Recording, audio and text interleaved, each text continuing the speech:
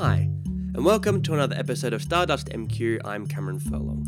My guest today is not from Macquarie University, nor is she from New South Wales.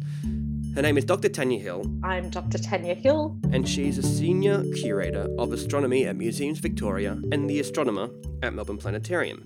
And in 1999, she actually helped set up the Melbourne Planetarium. And before that, she was an extragalactic astronomer hunting for black holes in the universe.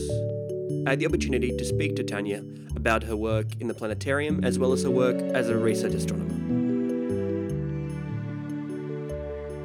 Okay, and so what got you into astronomy in the first place? I'd like to ask that question at the top just to get my guests warmed up. Right. So it's kind of an interesting story that actually got me into astronomy because it turns out when I was really young, I was actually scared of the dark. So, which you wouldn't expect then a person to grow up and become someone that loves looking at the stars. But I was very lucky in that my dad knew a couple of the constellations. So he knew the Southern Cross and Scorpius and Orion. And so, he encouraged me to face my fears and go outside and then look up, and he showed me the stars. And pretty much that just meant then every time I went outside, I looked up and I kind of, when you're young and your parents tell you to do something and you think then everybody does it. And so it was, quite a shock then, but as I got older to realise that not everybody knew about the stars and where you would find them in the night sky as I did. Okay, and so you did, before you joined Museums Victoria, you did a lot of research. So you did a lot of extragalactic astronomy and supermassive black holes. So tell me about that. What was your research like?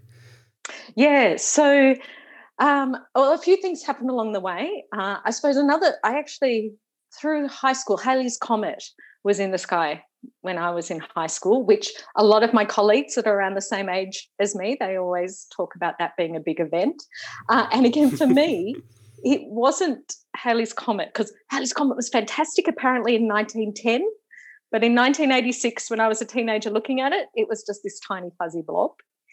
But it turned out our school, my high school, had a telescope, quite an amazing telescope now that I know more about it. I'm hiding away in a cupboard, gathering dust. And so it was a great opportunity for them to get this telescope out. And as soon as I'd spent all this time knowing the stars in the sky, and then I looked through the telescope and went, there's even more stars to see. So that got me more involved. And a friend and I, we actually started an astronomy group.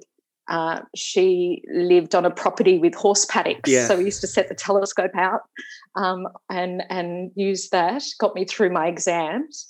But then I actually had always planned on doing teaching. That was kind of something I was always keen and interested on.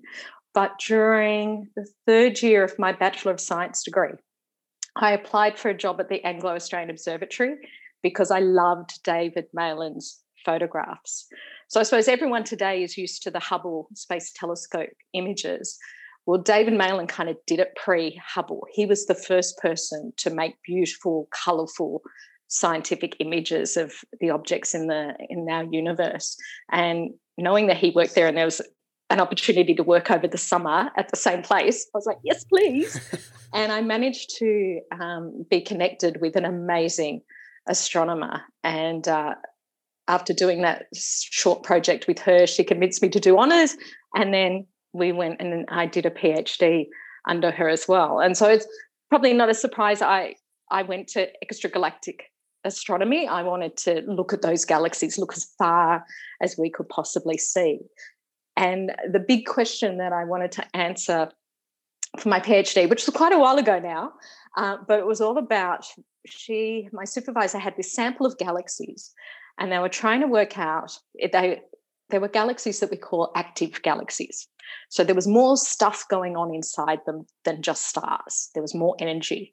And she was trying to work out whether that energy came from bursts of star formation, which we call starbursts, or whether it was due to having a black hole at the centre of the galaxy. And she'd gone through and had been able to distinguish lots of galaxies as either a starburst galaxy or a galaxy with a black hole. And she had about 20 galaxies that you just couldn't tell what was going on. And so she handed them over to me to study and look at for my PhD, which is pretty awesome. And so, after obviously your research doing supermassive black holes, that you went with Museums Victoria and set up the planetarium at ScienceWorks. So tell me a bit about that. So what prompted that change into, I suppose, science communication? Yeah, so I mean, in some ways, it kind of made perfect sense for me because it was going back to my roots of loving teaching. So I did the study, the PhD research, and managed to find 5 black holes, which I always say that's my claim to fame. The school kids love that, especially when I say these 5 black holes, they're the ones that I found. So I suppose I got one of the things that I found. That's right. While I was doing the research, I was also working at Sydney Observatory, taking people on night tours of the observatory, using the telescopes there to show people Saturn or the moon, and giving people talks about astronomy. And I realised that was still the thing that I loved doing, was the science communication. And so as I was finishing up the PhD, you start applying for jobs everywhere, and I was very lucky that it came up on the Astronomy News email that they were looking for someone to come and work at Melbourne Planetarium, and I jumped for the opportunity and managed to get the job, which I still, even today, I pinch myself. I'm so lucky to work at such an amazing facility. So what was it like setting up the planetarium there? Because I assume that there was no real astronomy, I'll say department at ScienceWorks. Is that correct? Yeah, so we set it up at ScienceWorks. So the really nice thing was that Melbourne has quite a history of having a planetarium. The first planetarium in Melbourne was built in 1965 in the middle of the city, but it was in the same building as the library, the Science Museum and the planetarium. And pretty much what was happening in the 1990s was the library was taking over, taking back the building. And so they were building a new museum, and then they decided that the planetarium, a good home for that would be with what was relatively new at that point, the ScienceWorks Museum. And so they built the new planetarium there. And so when I came on board, they had already they knew the equipment and the building itself was in place, but it was just a square building with a dome. We had no seats. And in fact, the star projector arrived first, and that was pretty cool to have this amazing star projector and actually no seats, and we could all just lie back or dance around and be able to check out this new star projector. And then the amazing thing was creating the movies for it, and I think that's something that I found incredible, that I kind of moved from being overnight being a research astronomer to making astronomy movies, which was pretty bizarre. So take me through the process of actually making a planetarium movie, because I think I remember the first time I went into a planetarium was at Melbourne Planetarium. Lovely. So I think I remember watching some of those movies. So tell me about the process that goes into making one of those.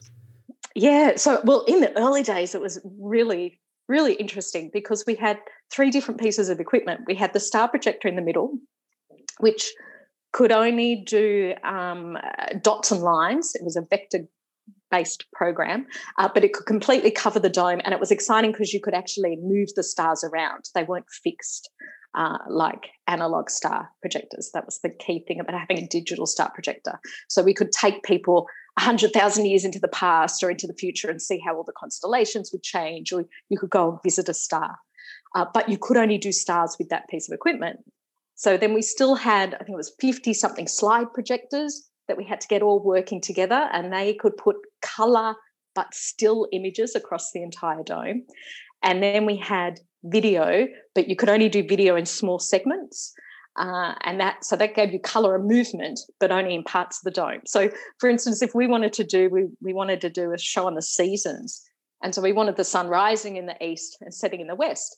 And what we had to do was have the sun appear in one video projector, get to midday, switch over to the other video projector, and then fade. Like, you had to work out all these tricks to try and make it seem like you had this seamless movement. And of course, nowadays, but I think that was really good grounding because we did have to think about these things and we had to know the tricks and how you create, because you don't, it's not a movie in that you have just a screen where you can move things off screen and bring things on screen, because the entire screen is above you. So like doing close-ups you can't do, or things like that. So it was a really good learning experience. And of course now with the planetariums, it's all just digital. So we have in our current system 8 video projectors, and each one gets its own individual feed, which once it comes up onto the dome, it then is a little piece that all seamlessly joins together to create a 360-degree image. A lot more people who haven't been to a planetarium might know now, sort of through, it's like virtual reality. We kind of say the planetarium is kind of a social VR because you get to sit next to all your friends and you all experience that 360-degree movie above you. And so is it easier now to make a planetarium movie than it was before, or is it does this new technology have more challenges, like different challenges than a different set of challenges? Yes. So in some ways it's interesting because, of course, we get now compared so much more easily to kind of animation and on-screen movies than what we used to. And of course, I just look when I watch like a Pixar movie or something like that, and you just see the list of credits and you know how many hours and how much money went into those shows. And then I think of, it's amazing what our little team of 4 people are able to do and put together, and the fact that yes, you have to create that whole world in the in digital and put it up is quite a challenge. But yeah, it's about, I'm very lucky to work with some amazingly talented designers who I think can now think in 360, because you've got to think that different way. Things have to move more slowly, because if you move too fast in the dome, you can make everyone seasick. All of that comes into it. But, you know, it still comes down to amazing stories that hopefully allow people to explore a bit more about the universe. Have you ever had any incidents where someone got very sick in the planetarium just from the motion? Look, we haven't, although I've recently, can you believe it, I've developed inner ear condition, which does cause vertigo. So I now have to be very careful about going into the dome. I know, it's the same condition that Alan Shepard, who was one of the Apollo astronauts that landed on the moon. Mm-hmm. He had it as well, and he still went to the moon. So I figure I'll be okay. I just do have to be a bit careful now in the planetarium. But we do normally tell people beforehand, and now I'm extra cautious, that especially if we're going to do some crazy spin, just close your eyes, because, of course, you're not. It can feel like you're moving, but you're absolutely not. What's been your favourite movie that you've made over the last couple of time there? Look, it's hard. It's like picking favourite children, isn't it? I was thinking about it. I suppose my top one, I still have to go back to one we made in 2007 called Black Holes: Journey into the Unknown. And probably the title itself tells you why. My fascination with black holes, and it did draw on a lot of kind of the work that I did during my PhD, and a lot of the things I was talking to people about as I did that. So, I love getting people fascinated about black holes and giving them the rundown about why we think these crazy things exist. And, of course, the other thing that was fun about that was that it was my first time writing the script. Before then, I'd often collaborated with other writers, but that was one where I wrote the script. I had a fantastic script editor who helped me out as well, but I kind of was able to put my words onto paper. And then, to tap it all off, we managed to get Geoffrey Rush to do the narration for that. And I still remember the day going into the studio thinking, oh my God, Geoffrey Rush is going to read my words. I can't believe this. And meeting him, and it turns out he's a huge astronomy fan. Really? So he was great. He was like so excited about learning about black holes. And then we started chatting about exoplanets and all other things, all other astronomy discoveries. So it was a fantastic, amazing experience. And we must have done okay, because he then came back and recently narrated a second show for us as well. Yeah. So, and it's just between him and the music and sitting in that dome, it's still an amazing experience. So based on, what your experiences with both research and science communication, do you have a preference for one? Have you enjoyed one more than the other, or do they both have their merits in their own unique ways? Look, they're both fantastic. I think for me, I love the getting out there, the science communication, the getting out there and explaining about it. But I'm so thankful that I have that grounding in knowing what it means to take that data and to analyze it and to be going through. And that the thing about research astronomy, I suppose, your buzz is that moment when you've just got your data taken off the telescope and you're going through looking at it and you see something for the first time and you know that you're the first one to see this. And so that's pretty exciting. And then getting to share those results with other people. But I think it's important. I mean, I think I'm very lucky in the field of astronomy that so many people are happy to engage with astronomy, and the fact that we have the beautiful night sky. Everyone can just go up and enjoy the night sky and the wonder and awe and curiosity that comes from that. So it's a great kind of opening into science and how science is done. But I do love getting out and talking. And that's another thing. So we've spoken a lot about some of the shows that we've made for the planetarium, but the other thing I love doing too is when I get to run a live session in the planetarium and to take people through the night sky or the latest findings that we've discovered in astronomy. That's always really great. Stardust MQ is a podcast made with the support of the Macquarie University Department of Physics and Astronomy and the Macquarie University Physics and Astronomy Society. Thanks to Oliver Doherty for editing this episode. Our intro music is by Poddington Bear and our outro theme is from Ketsa. I'll talk to you next time.